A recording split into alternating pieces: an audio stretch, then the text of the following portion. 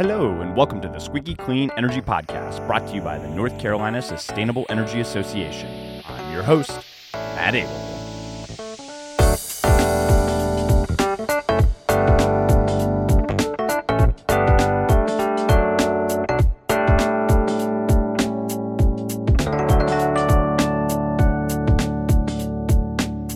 Hello, Squeaky Clean listeners. Welcome to the 90th episode of the Squeaky Clean Energy Podcast, where we bring you the latest in North Carolina clean energy news, policy, and more every 2 weeks. We've got an action-packed episode ready to go for you today, so we're going to go ahead and skip the introductions and announcements and jump right into today's story: net metering changes in North Carolina.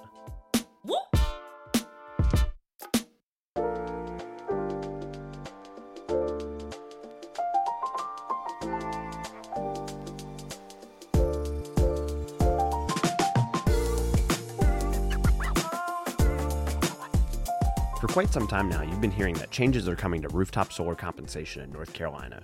Well, those changes are finally here after receiving a long-awaited order on net metering from the North Carolina Utilities Commission on March 23, 2023. States across the country have been contending with proposed and enacted changes that are set to transform the industry as we know it, and those changes have now hit our state lines. But what's different about how it all played out here was the collaborative nature of a compromise reached between the utility, advocates, and rooftop solar companies.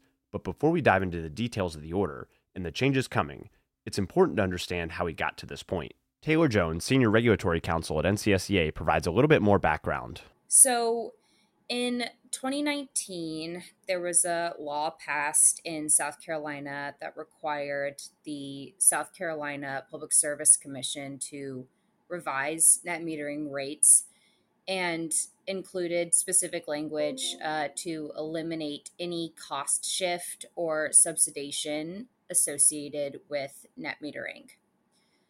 So sort of under that directive, Duke convened a stakeholder working group. The result of that process was an agreement on revised net metering rates.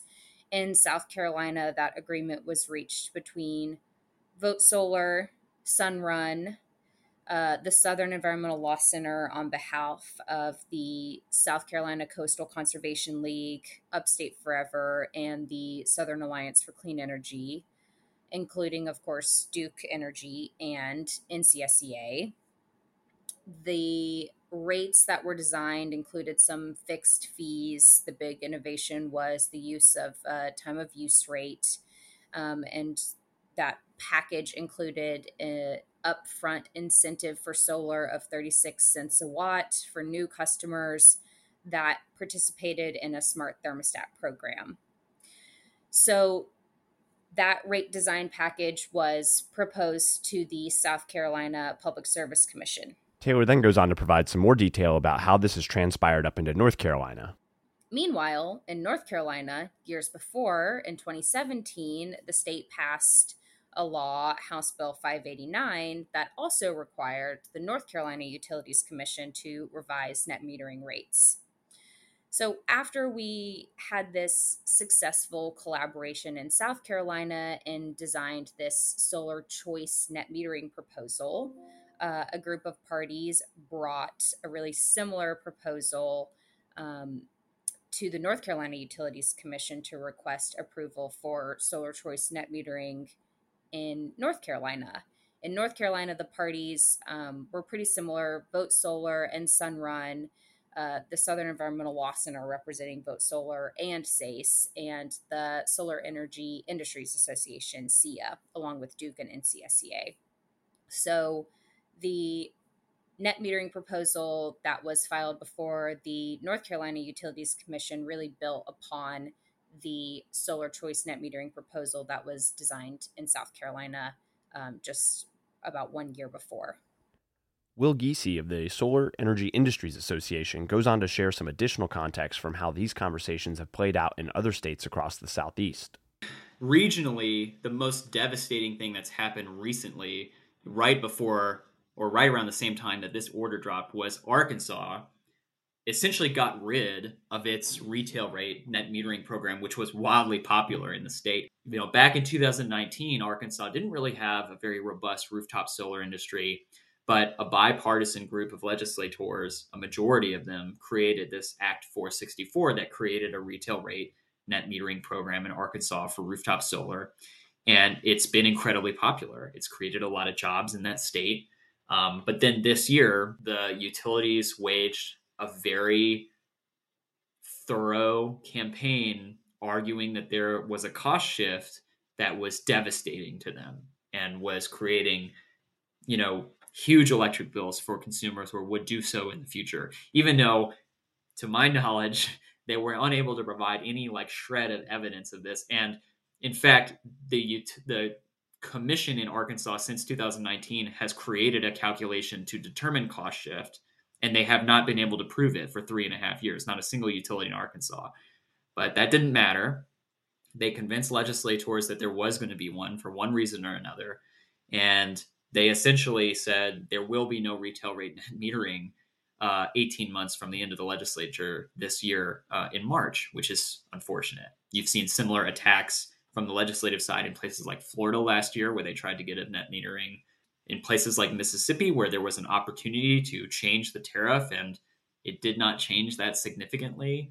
And then you have just the non-existence of rooftop solar in any significant amount in places in the South like Tennessee or Alabama or Georgia even, where last year in a rate case, they basically said, we're going to give a very small amount to rooftop solar as a credit, not enough to really significantly grow the industry, I would argue.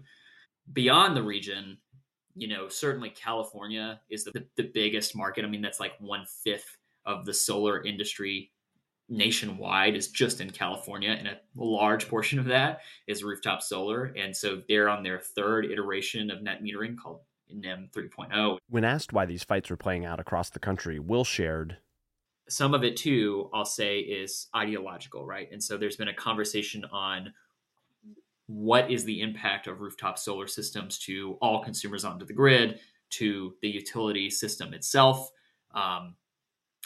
who pays what share, how much should that be, and what does it do to the resiliency or the functionality of the grid, good or bad, especially in the IOU, so the investor-owned utility service territories, for sure.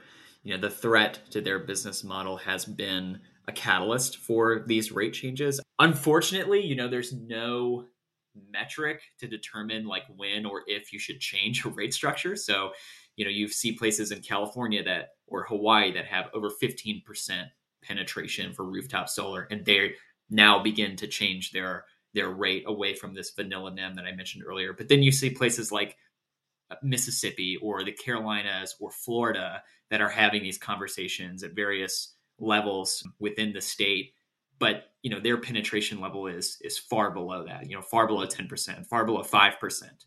Some of these states aren't even at 1%, and they're still changing that structure.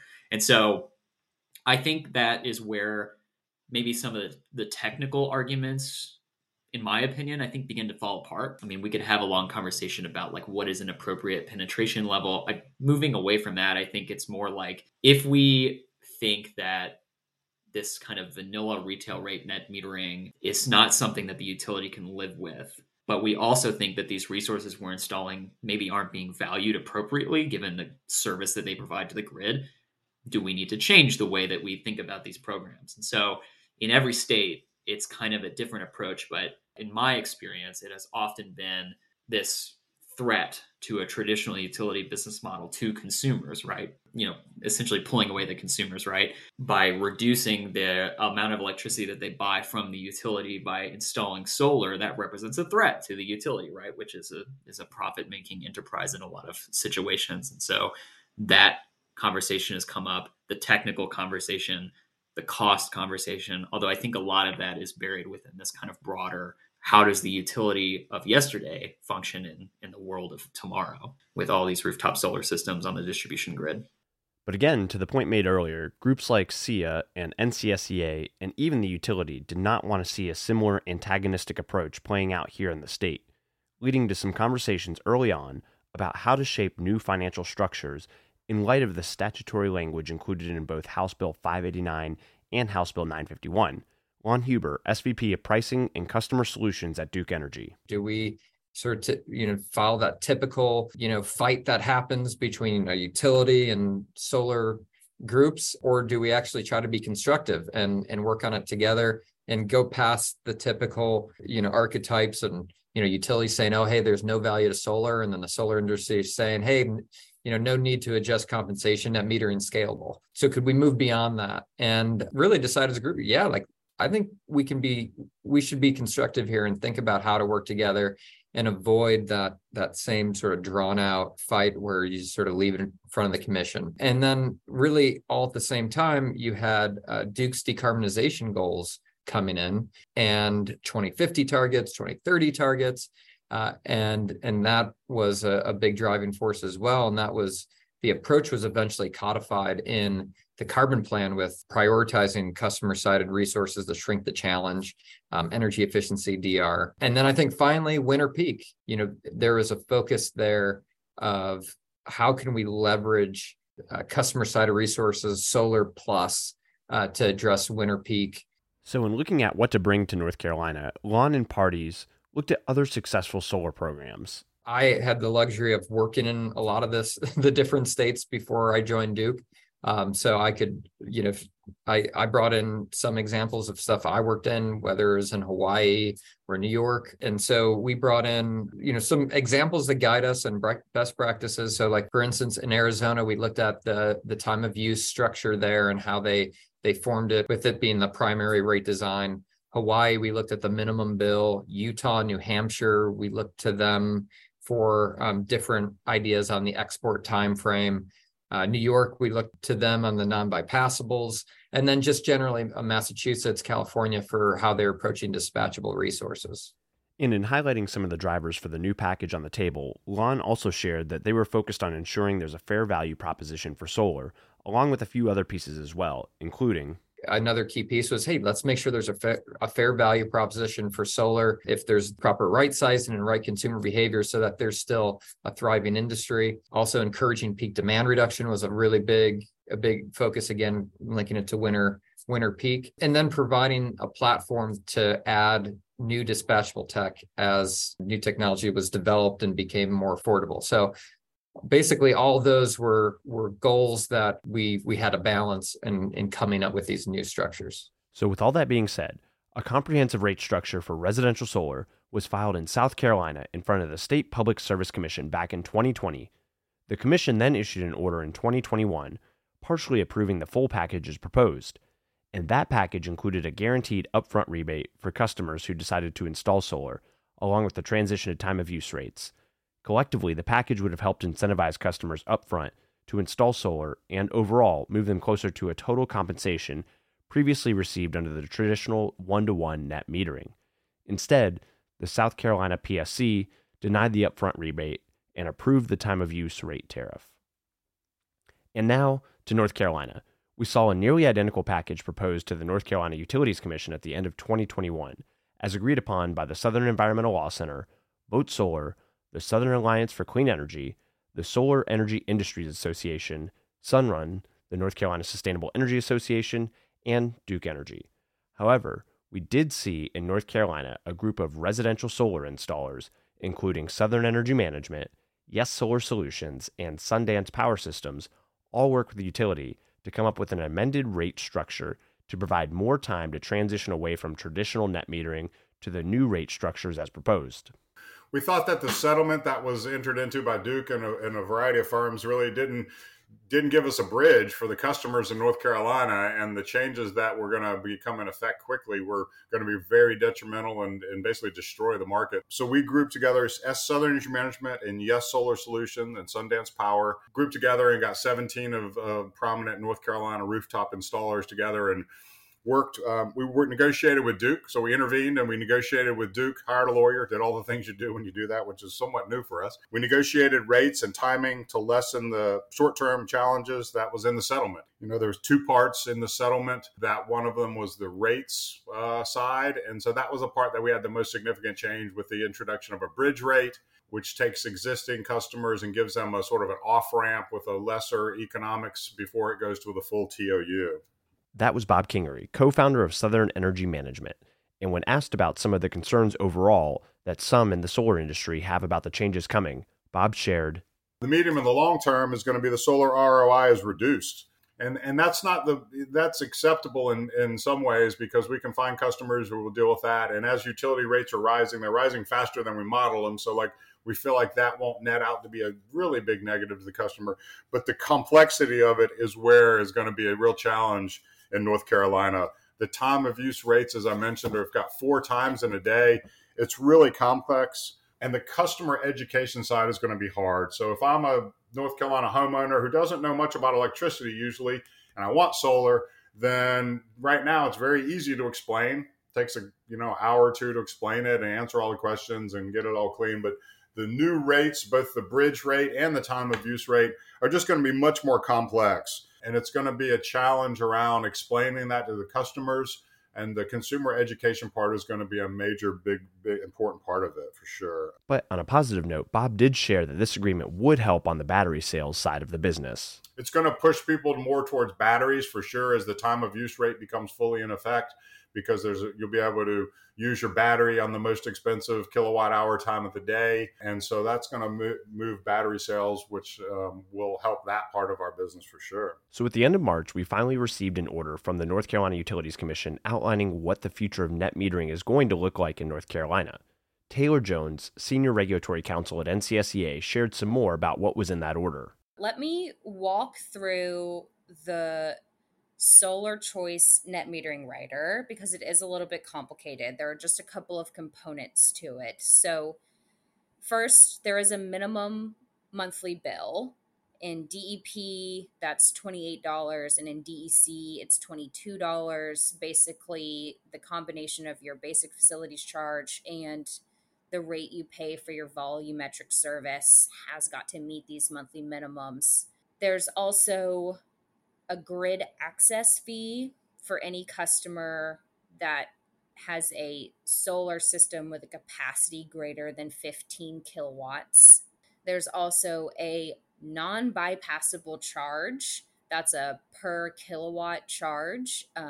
It is supposed to ensure that net metered customers are paying their portion of demand side management and energy efficiency and storm securitization program costs. So those 3 charges are a part of the solar choice net metering rider that the commission approved.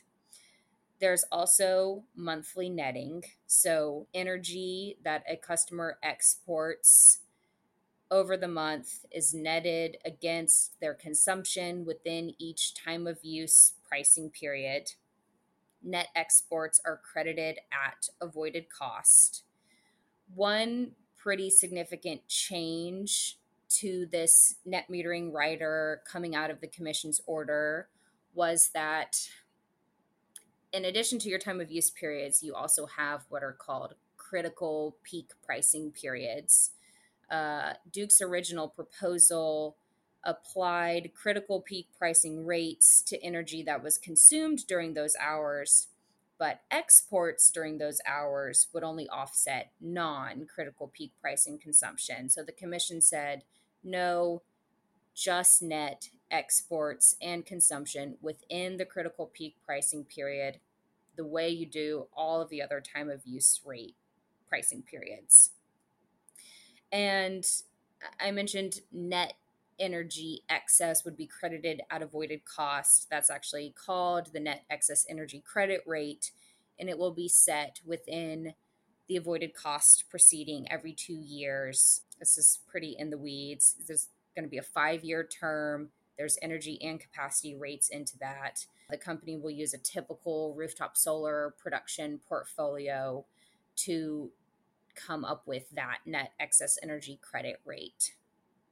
And then another big change to the solar choice net metering rider is that customers will retain their renewable energy credits, their RECs.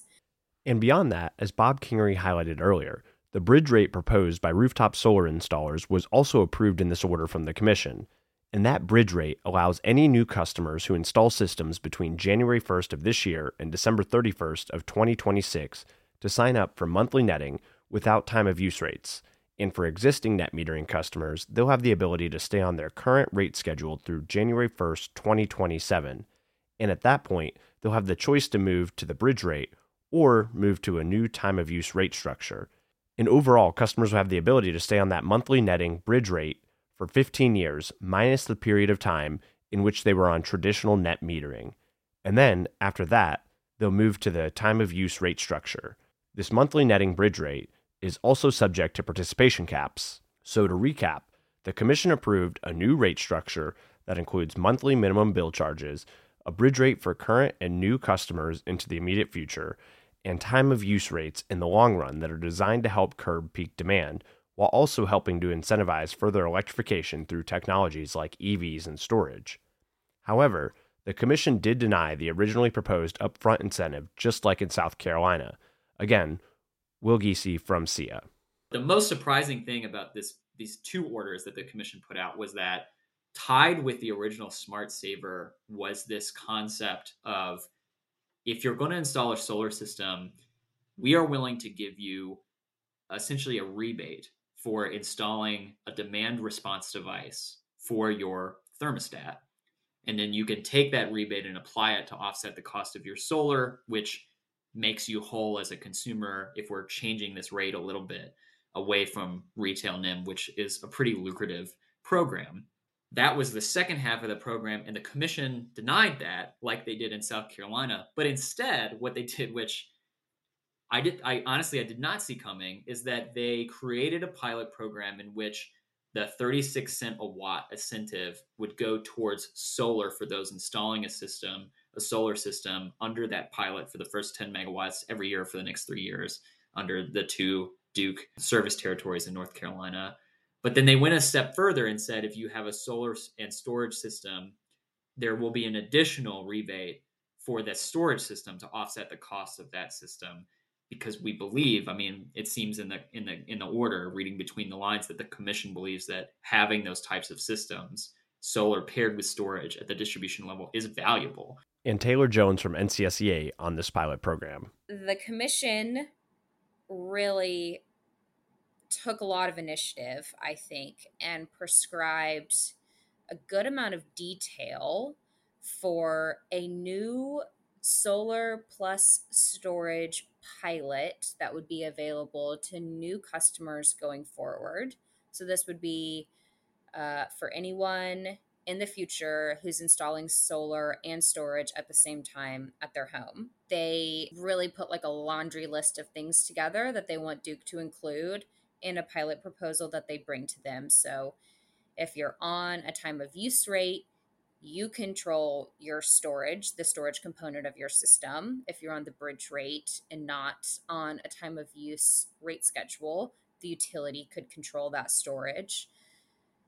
The Commission maintained this 36 cent per watt solar PV incentive. That was the incentive that was a part of the original upfront direct rebate that NCSEA and Duke and our other allies proposed to the Commission as part of this smart thermostat program that ultimately was denied.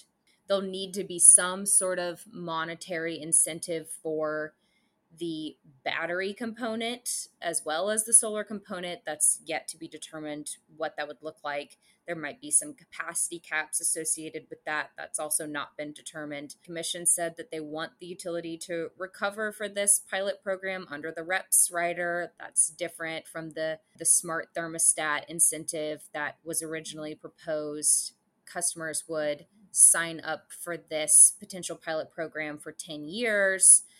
And the Commission also told the utilities, here's the sort of data you need to be collecting from customers participating. So it's things like family size. Are customers located in an urban or a rural environment? Do they own their home? And of course, how is this pilot program changing their usage profile during the course of their participation? So there's still a lot of open questions on this solar plus storage pilot, but it is exciting to see the Commission sort of directing this next step. It would be pretty innovative in the Southeast as a program, NCSEA and other clean energy advocates, of course, will be focusing on designing a solar only incentive to, still put forward. We still think that's an important piece. Even with a well-designed incentive, storage will still likely remain too expensive to adopt for a subset of customers. It just may not make sense for everyone, won't work for everyone's family and lifestyle. And so a solar-only incentive will still be important to design in the future. And one of the most critical components of this order from the Commission is the creation of a calculator by Duke to help both customers and installers better understand what their exact bill savings will look like after the installation of solar. Taylor again. Another big piece that still has to be developed is an online customer bill savings calculator. Duke agreed as part of its original proposal to design a calculator, put it up on their website that customers can use to plug in their data to see what going solar would save them on their bill. Duke has a similar calculator in South Carolina. The hope in North Carolina is that customers will be able to use their specific usage data to get a really accurate estimate of what their bill is going to look like. This online customer bill savings calculator is a critical piece of ensuring potential solar customers are getting good information that's accurate and easily accessible to them. We don't have that calculator. The order said that calculator needs to be up and running 30 days before implementation. I think that's a pretty tight timeline for Duke to be able to develop that calculator. When it comes to the solar choice rider that requires customers to be on a time of use rate, that means that calculator really needs to be calculating hourly usage data. That's a pretty complicated calculator to design. I will be really, really, really impressed if Duke has that calculator up 30 days before July 1. I don't think that's really technically feasible at this point. So how quickly these changes are being required to be made is concerning from the customer perspective. And that concern shared by Taylor about timing is something that numerous intervening parties have also raised, especially given the fact that this order puts in place a July 1st implementation date. There are concerns that this will not provide enough time for Duke to have all of the technical components in place by that point, and that the solar industry won't have enough time to adapt to these pretty significant changes. So now that a majority of this order is finalized, how are the parties feeling about the direction the industry is taking moving forward?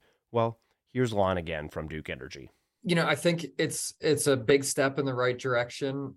It's a culmination of a lot of work, and over a year plus of all working together, Duke, environmental advocates, solar industry, all different facets, local to national. So I think we can be proud. Obviously, we all thought Smart Saver was a very solid program, right? And smart thermostats, I still believe, are the best bang for the buck in terms of KW reduction you can get, and very accessible to all sorts of customers out there, rich and low, moderate income alike. So we're not giving up yet on the smart thermostat. I think, we're going to keep trying to get as many smart thermostats out there as possible. But we're really excited to work on what the commission set out there with the solar plus storage pilot. And Will Giese from SEIA. Is it the greatest thing ever? Is it everything that I would ever want in a future tariff? Of course not. But does it open the door to create those? And does it express a will of at least this commission, a willingness to look into those kind of more innovative programs, and an acknowledgement that the rooftop solar is an industry in their state that is worthy of support because it's a job creator, because it's good for customers, because it's good for the grid? Yeah, I read this order as that acknowledgement in a lot of ways. And so I think that, change is always difficult. And like I said, this isn't the perfect structure out there, but it's miles away better than something else. And I think it does a really good job in taking that first step of the future that even a lot of small rooftop solar installers, they tell me they want to see, right? Where they're selling a lot of batteries, where they're creating new value streams for their consumers, where they're making it easier to make more sales and make a more competitive market. I'm very hopeful that this order sets up that future.